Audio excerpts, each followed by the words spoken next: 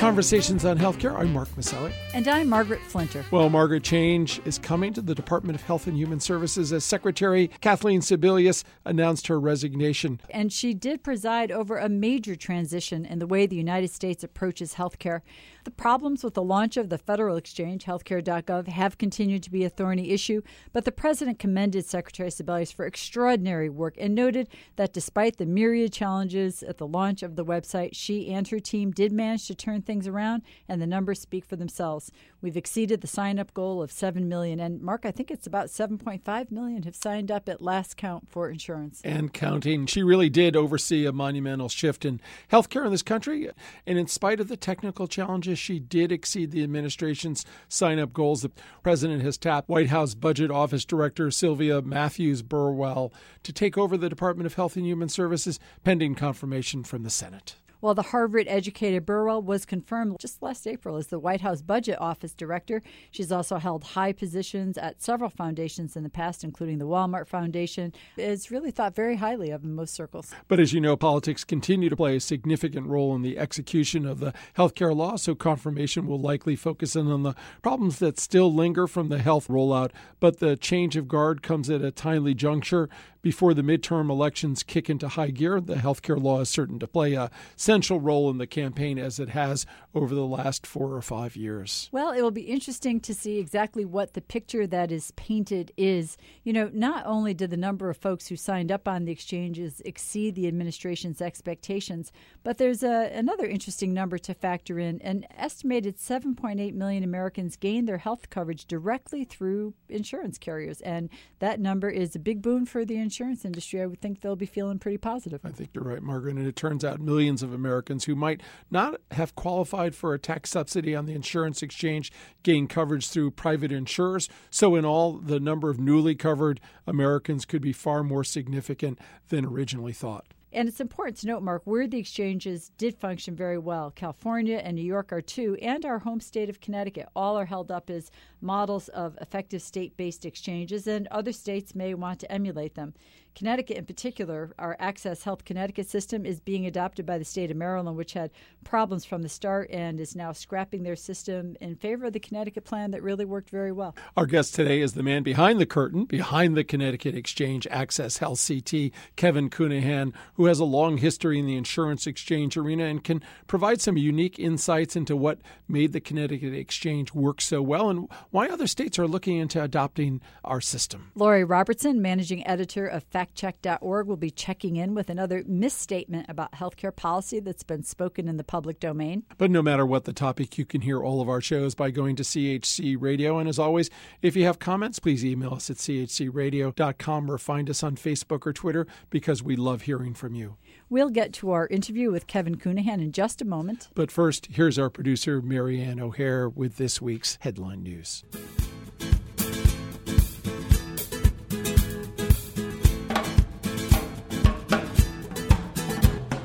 I'm Marianne O'Hare with these healthcare headlines. Sebelius is out as Secretary of the Department of Health and Human Services, stepping down from her leadership post after the rocky rollout of the online insurance marketplaces under the Affordable Care Act. Her resignation was met with praise from President Obama, who said that in spite of the many challenges at the launch of healthcare.gov, her team managed to turn things around in November and righted the rocking healthcare portal. Though much of that turnaround can be credited to the team of IT experts assembled by Jeff Zients, who was appointed by the president to fix the troubled healthcare site. Sebelius' chosen replacement is Sylvia Matthews Burwell, appointed just last year as the director of the White House Budget Office. Burwell is highly regarded in many circles and has already been vetted for her previous government post. Her appointment must pass muster from a Senate confirmation hearing. In the meantime, the numbers continue to climb. The number of Americans who gained health coverage under the Affordable Care Act and the online exchanges, that number has reached 7.5 million so far. And another 7.8 million Americans appear to have gained coverage privately through insurance brokers directly during the open enrollment period. Those who found they didn't qualify for subsidies were more likely to seek coverage off the government-run exchanges.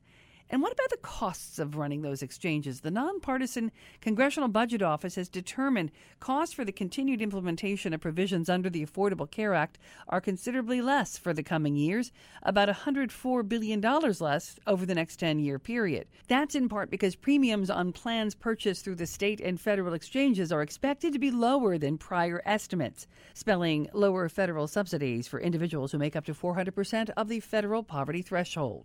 The Patient Protection and Affordable Care Act is expected to cost $36 billion in 2014. That's $5 billion less than previously anticipated. They're here, and they're quickly proliferating. E-cigarettes, that is, and the trend is disturbing. The rapidly expanding e-cigarette market, those electronic cigarettes with a fake light at the end of the tip, emitting nicotine vapor into the lungs of those who inhale, with flavors like bubble gum and such. It's quickly infiltrating a young, vulnerable population who must adhere to strict anti-smoking laws, which do not govern this latest smoking fad. Lawmakers once again have called for action by the Food and Drug Administration to regulate the electronic cigarette industry, issuing a congressional report that showed increased marketing of e-cigarettes directly to youth. The report, released by 11 Democratic lawmakers, proposes shielding children and teenagers from e-cigarette advertising and restricting availability. So far, the cigarette industry has spent about $60 million in targeted campaigns aimed at young people with such things as rock concert sponsorships. Suggestions include restricting the use of television, radio, and social media promotion and requiring age verification and face-to-face sales of e-cigarettes. And the study showed a direct correlation between exposure to those ads for e-cigarettes and the numbers of young people who take up actual smoking. I'm Margaret O'Hare with these healthcare headlines.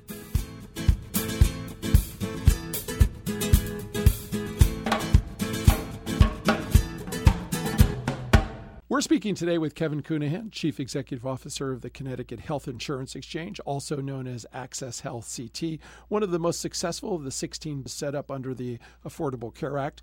Before that, Mr. Counihan was the president of Choice Administrators in California, the nation's leading developer of health insurance exchanges.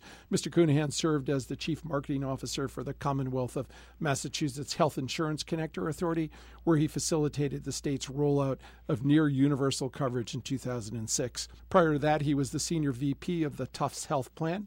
Mr. Counihan earned his undergraduate degree from the University of Michigan and his MBA in finance from Northwestern University's Kellogg School of Management. Kevin, welcome to Conversations on Healthcare. Oh, thank you, Mark. It's a pleasure.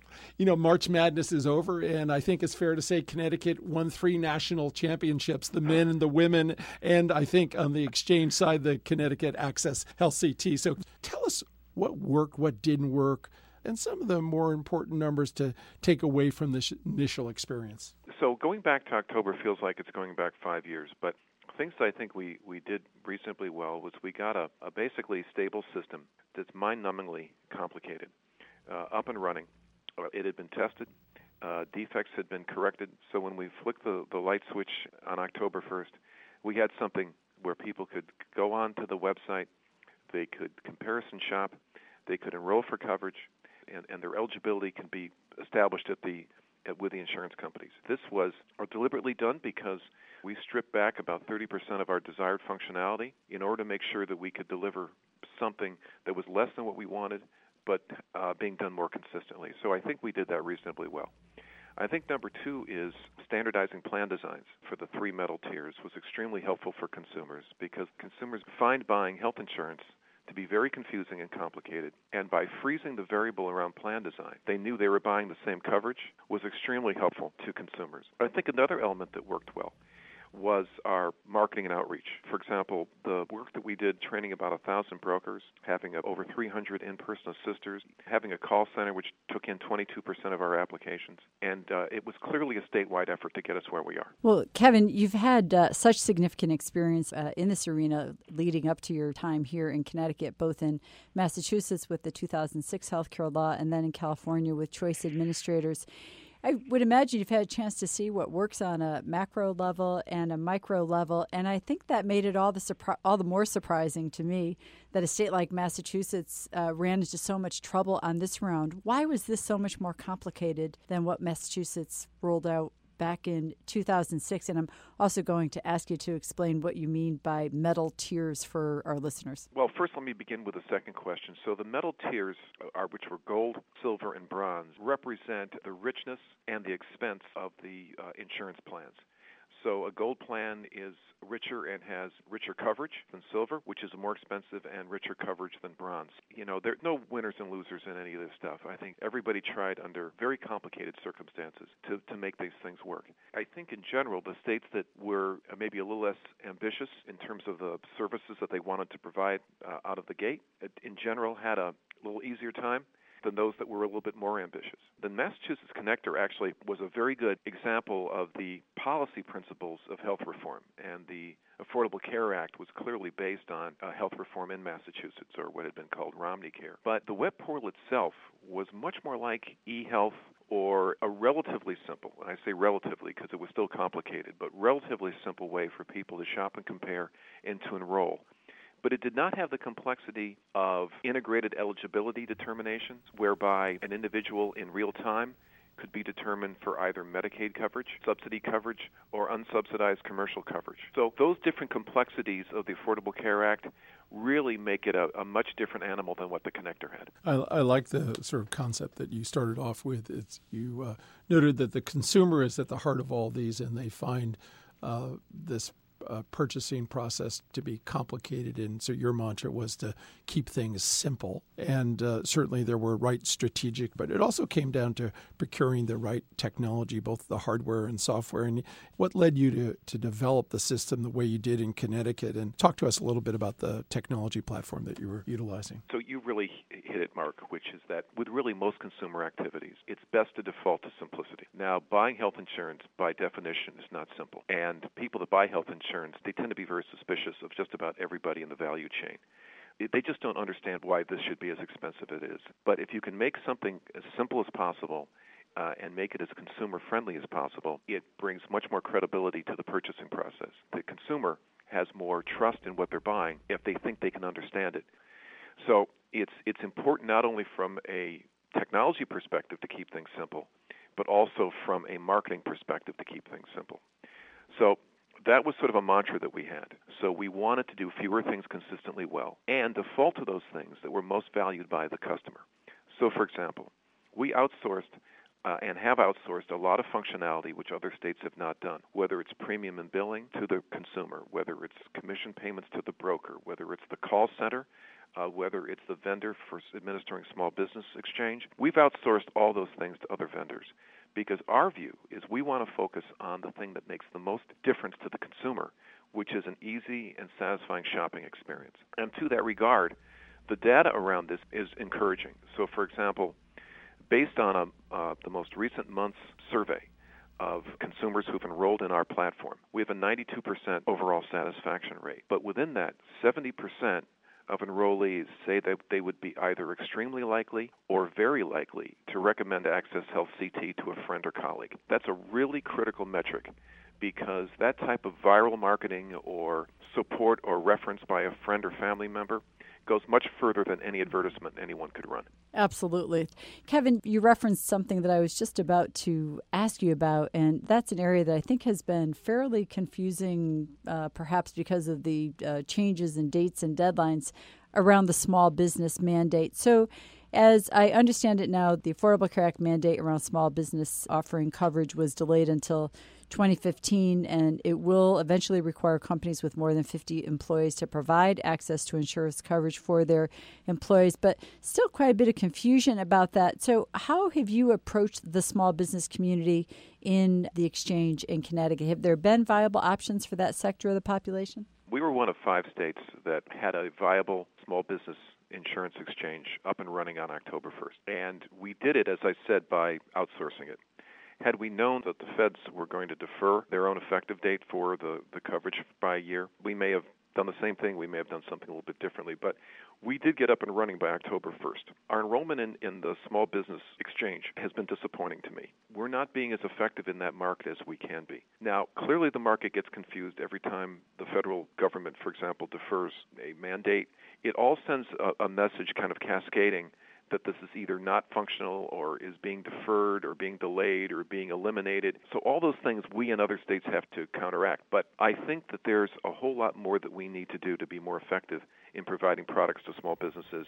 And we're very close to finishing a new plan to do just that. We're speaking today with Kevin Counihan, Chief Executive Officer of the Connecticut Health Insurance Exchange, also known as AccessHealthCT, one of the most successful of the 16 state-based insurance exchanges set up under the Affordable Care Act. Kevin, the healthcare law isn't just about providing insurance coverage and access to care. It's also about improving population health and harnessing the power of health data. And I understand you're working on a project with the Robert Wood Johnson Foundation to follow these newly insured residents. So they are key measures. So talk to us a little bit about the key measures you'll be looking at in the health data, and how do you see this analysis impacting health and health equity moving forward? The point of saying that the Affordable Care Act is more than just about providing access to insurance is 100% correct. And we're in the final throes of finalizing a research vehicle that we're going to be making 3,000 phone calls to residents in our state to assess several things. So one is going to be insurance status. So we need to determine what the impact of the over 200,000 people that we've enrolled has been on the uninsured level in our state. So the national average of the uninsured in the country is 18%. And we know that a third of the uninsured reside in 3 states, Florida, Texas, and California. Now, only one of those states, California, has expanded Medicaid coverage as well as putting up a viable exchange. But in our state, we began with an uninsured level of 8%, or about 286,000, which again is relatively low. Now, is it as low as the 2.8% of Massachusetts? No, but no other state is. But we believe that we're going to make a significant dent in the level of the uninsured in our state after this research is done. The second is on the impact in narrowing the gap on race and ethnicity. So, for example, we know based on other state data, it's not state of Connecticut data, but think tank data has been done by state, that there's roughly a 14% disparity in care access in our state between Caucasians and non-Caucasians. So roughly 90% of Caucasians in Connecticut have routine access to health insurance coverage, where about 76% of Latinos and African Americans and other non-Caucasian groups do. So narrowing that 76 to 90 is clearly going to be a major focus of this research and understanding. In fact, have we made any dents in doing just that? Third is going to be understanding people's healthcare knowledge. So, for example, just because you've enrolled somebody doesn't mean they know how to use the coverage. And a lot of the terms that we all take for granted, whether it's copay, deductible, co-insurance, all that stuff, the newly insured don't take that for granted. Not only that, they don't even understand what those terms mean, and they find them very confusing. So we want to be able to understand, in essence, the health insurance literacy. And we want to start tracking to see how many people are starting to take advantage of the incentives to get primary care visits, which, as you know, are free, and to incent people to have those routine checkups. My view, and I'd be interested in your folks' view as well, is that implementation of this law is a 4 to 5 year process. It's going to be evaluated and judged, right or wrong, every single week, without a lot of data, by the way. But that doesn't seem to matter these days. But we all have to, I think, have goals in mind for what we want to be. For example, my goal, I would like to see our uninsured level be about 3% in 5 years. And I think that that's very tangible. And it's very realistic. Well, I really applaud the focus on making sure that you're doing the research early on, because this is a unique moment in history. And we saw Oregon gave us some of this natural history research when they had their Medicaid program where people were assigned on a random basis to see what difference does coverage make. And the fact that you're looking at the patient and the consumer experience and literacy is really critical. So we'll look forward to those results. And, Kevin, I can't help but think that the country certainly is weary of groups that are in conflict with each other. And when we hear that states are beginning to look to each other for help with their best practices and looking at adopting those best practices versus creating things from the ground up with all that expense and risk, it's great to hear that you're thinking that you can maybe export the Connecticut exchange. I think you've referred to it as exchange in a box, and we mentioned earlier that at least one state's looking to adopt the software that you created for the Connecticut Exchange, and those are the folks in Maryland. Tell us about this collaboration and maybe expand this to what your thoughts are as you look around the country with a lot of other states that may decide to do their own state exchange versus being the federal exchange, or states that haven't had a great experience. What's the level of kind of collaboration and best practice building that's going on among the states? Well, it's a great question, and it's a complicated one, only because our experience with this stuff so far is that a lot of it has to do with pride and ego, and sometimes it's easier to... Oh, no, not pride and ego. I know. It's hard to imagine, right? I mean, we've talked to probably 6 or 7 states right now, and actually two more called last week that they want to talk. And this is all about 2016 now, fortunately. But, it's and I believe me, I think we all feel for these folks. It's just what, you work so hard on something, and when it doesn't work, you take it kind of personally, or you think, and somebody else did work, and they say, gee, would you like to, use our system? And they look at you and they say, we're just as smart as you are.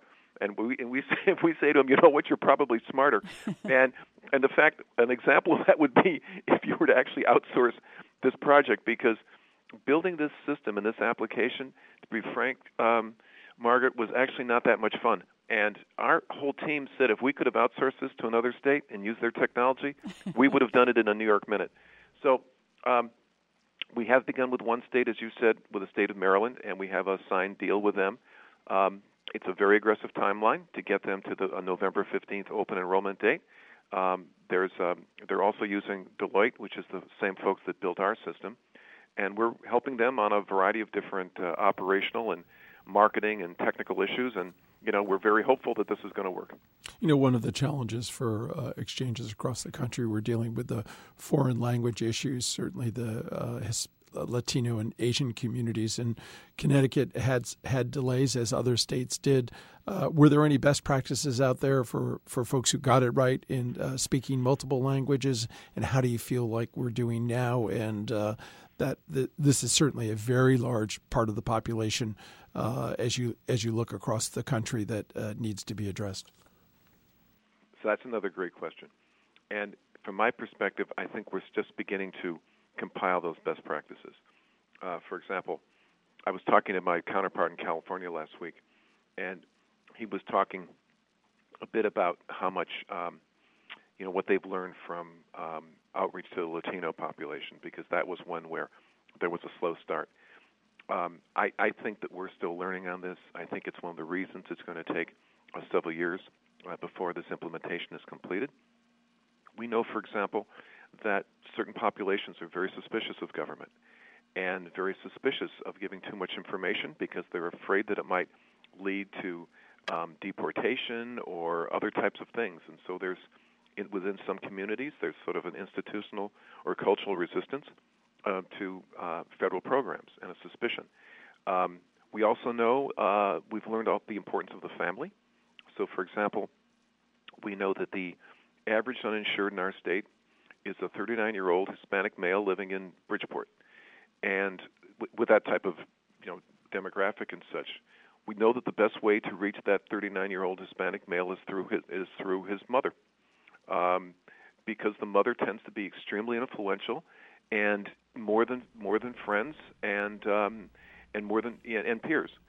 So there's a lot of subtlety. It's funny. Like, we've got a person on staff that's dedicated to Hispanic outreach, and she often reminds us that in dealing with that, you're dealing not with one segmented community. You're dealing with 14 communities, half of whom don't talk to each other. So you have to think of, and you folks probably are more familiar with this as well, you have to deal with these communities individually. Mm-hmm. You have to do it in a way that's culturally acceptable. It usually is best to be done from the ground up, meaning with people that are in the community, that are known and respected. I think one of the things that we've learned, and I'd be interested in your reaction to this too, is that the traditional government, one-size-fits-all, top-down approach is really not that effective anymore. Mm-hmm. Our community and our country is so diverse that a bottom-up, community-based approach mm-hmm. is both cheaper and probably more effective. We've been speaking today with Kevin Counihan, Chief Executive Officer of the Connecticut Health Insurance Exchange, also known as AccessHealthCT. You can learn more about their work by going to accesshealthct.com. Kevin, thank you for the great job you've done, and thank you for joining us on Conversations on Healthcare today. I would like to thank both of you for your tremendous support. We could not have done any of this without you two and your team. At Conversations on Healthcare, we want our audience to be truly in the know when it comes to the facts about healthcare reform and policy. Lori Robertson is an award-winning journalist and managing editor of FactCheck.org, a nonpartisan, nonprofit consumer advocate for voters that aim to reduce the level of deception in U.S. politics. Lori, what have you got for us this week? Well, President Barack Obama went too far in saying the Affordable Care Act meant everybody would have basic health care. The law doesn't create a universal health care system. Everyone will not have insurance. In fact, 31 million are expected to remain uninsured, according to the nonpartisan Congressional Budget Office. Obama made the comment in announcing that 7.1 million Americans had signed up for insurance on the federal and state marketplaces through March 31st, the end of the open enrollment period. That figure was later updated to 7.5 million. Obama boasted of the progress made, but then said that the Affordable Care Act, quote, is making sure that we are not the only advanced country on earth that doesn't make sure everybody has basic health care. But under the ACA, the U.S. is still one of just a few advanced nations that don't have universal coverage. The law does greatly reduce the number of uninsured in the United States. The Congressional Budget Office estimates that there will be 25 million fewer uninsured because of the law as early as 2016, but that still leaves 31 million uninsured. Some may choose to pay the tax penalty rather than buy insurance. Others will get an exemption due to financial hardships or other reasons, such as qualifying for Medicaid but living in a state that didn't expand the program. Obama said in his remarks that the goal was for no American to be without health care and that the goal is achievable.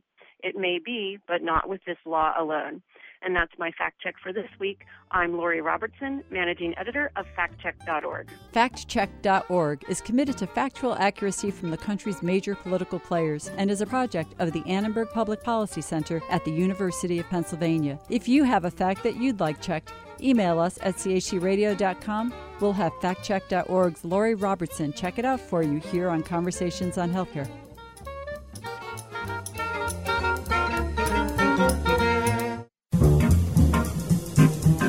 Each week, Conversations highlights a bright idea about how to make wellness a part of our communities and everyday lives. Much emphasis has been paid of late to the dangers of distracted driving. A number of states have enacted laws banning texting and driving, which has led to a number of traffic deaths across the country.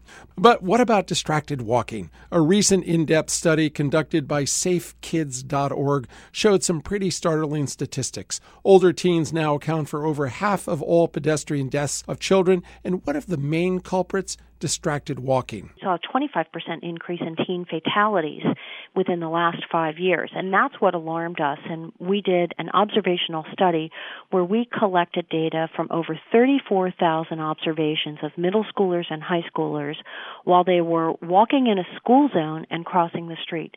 We saw that 1 in 5 high school students were distracted by using their mobile device. They were either texting, using headphones, or talking on their cell phone. And we saw 1 in 8 middle schoolers also doing the same thing. Kate Carr is president and CEO of SafeKids.org, whose mission is to find the best ways to keep kids safe. Of the tens of thousands of kids they observe walking to school in various different neighborhoods, almost 40% were seen crossing the street while texting, talking on their phone, listening to music with headphones, or playing with some gaming device. She decided there needed to be a campaign to promote better awareness to reduce the trend, and they created a moment of silence. This campaign is a reminder to especially teens. They're 50% of the fatalities in kids under the age of 19. But for everybody who's distracted while walking, put that device down. Create a moment of silence when you're crossing a street or you're on a sidewalk or in a parking lot around cars. Put your device down, take your headphones or your earbuds out. She realizes that kids, especially teens, will not be separated from their mobile devices, but if they could just put them down while walking across the street or through intersections, engage in a moment of silence, the number of teen pedestrian deaths would be greatly reduced. She's urging parents and pediatricians alike to access their site, safekids.org for more details about a Moment of Silence campaign and bring that message home to kids. A simple slogan-based campaign to raise awareness about the dangers of distracted walking that has potential to save the lives of child pedestrians and adults for that matter. Now that's a bright idea. This is Conversations on Healthcare. I'm Margaret Flinter. And I'm Mark Maselli. Peace and health. Conversations on Healthcare broadcast from the campus of WESU at Wesleyan University. Streaming live at WESUFM.org and brought to you by the Community Health Center.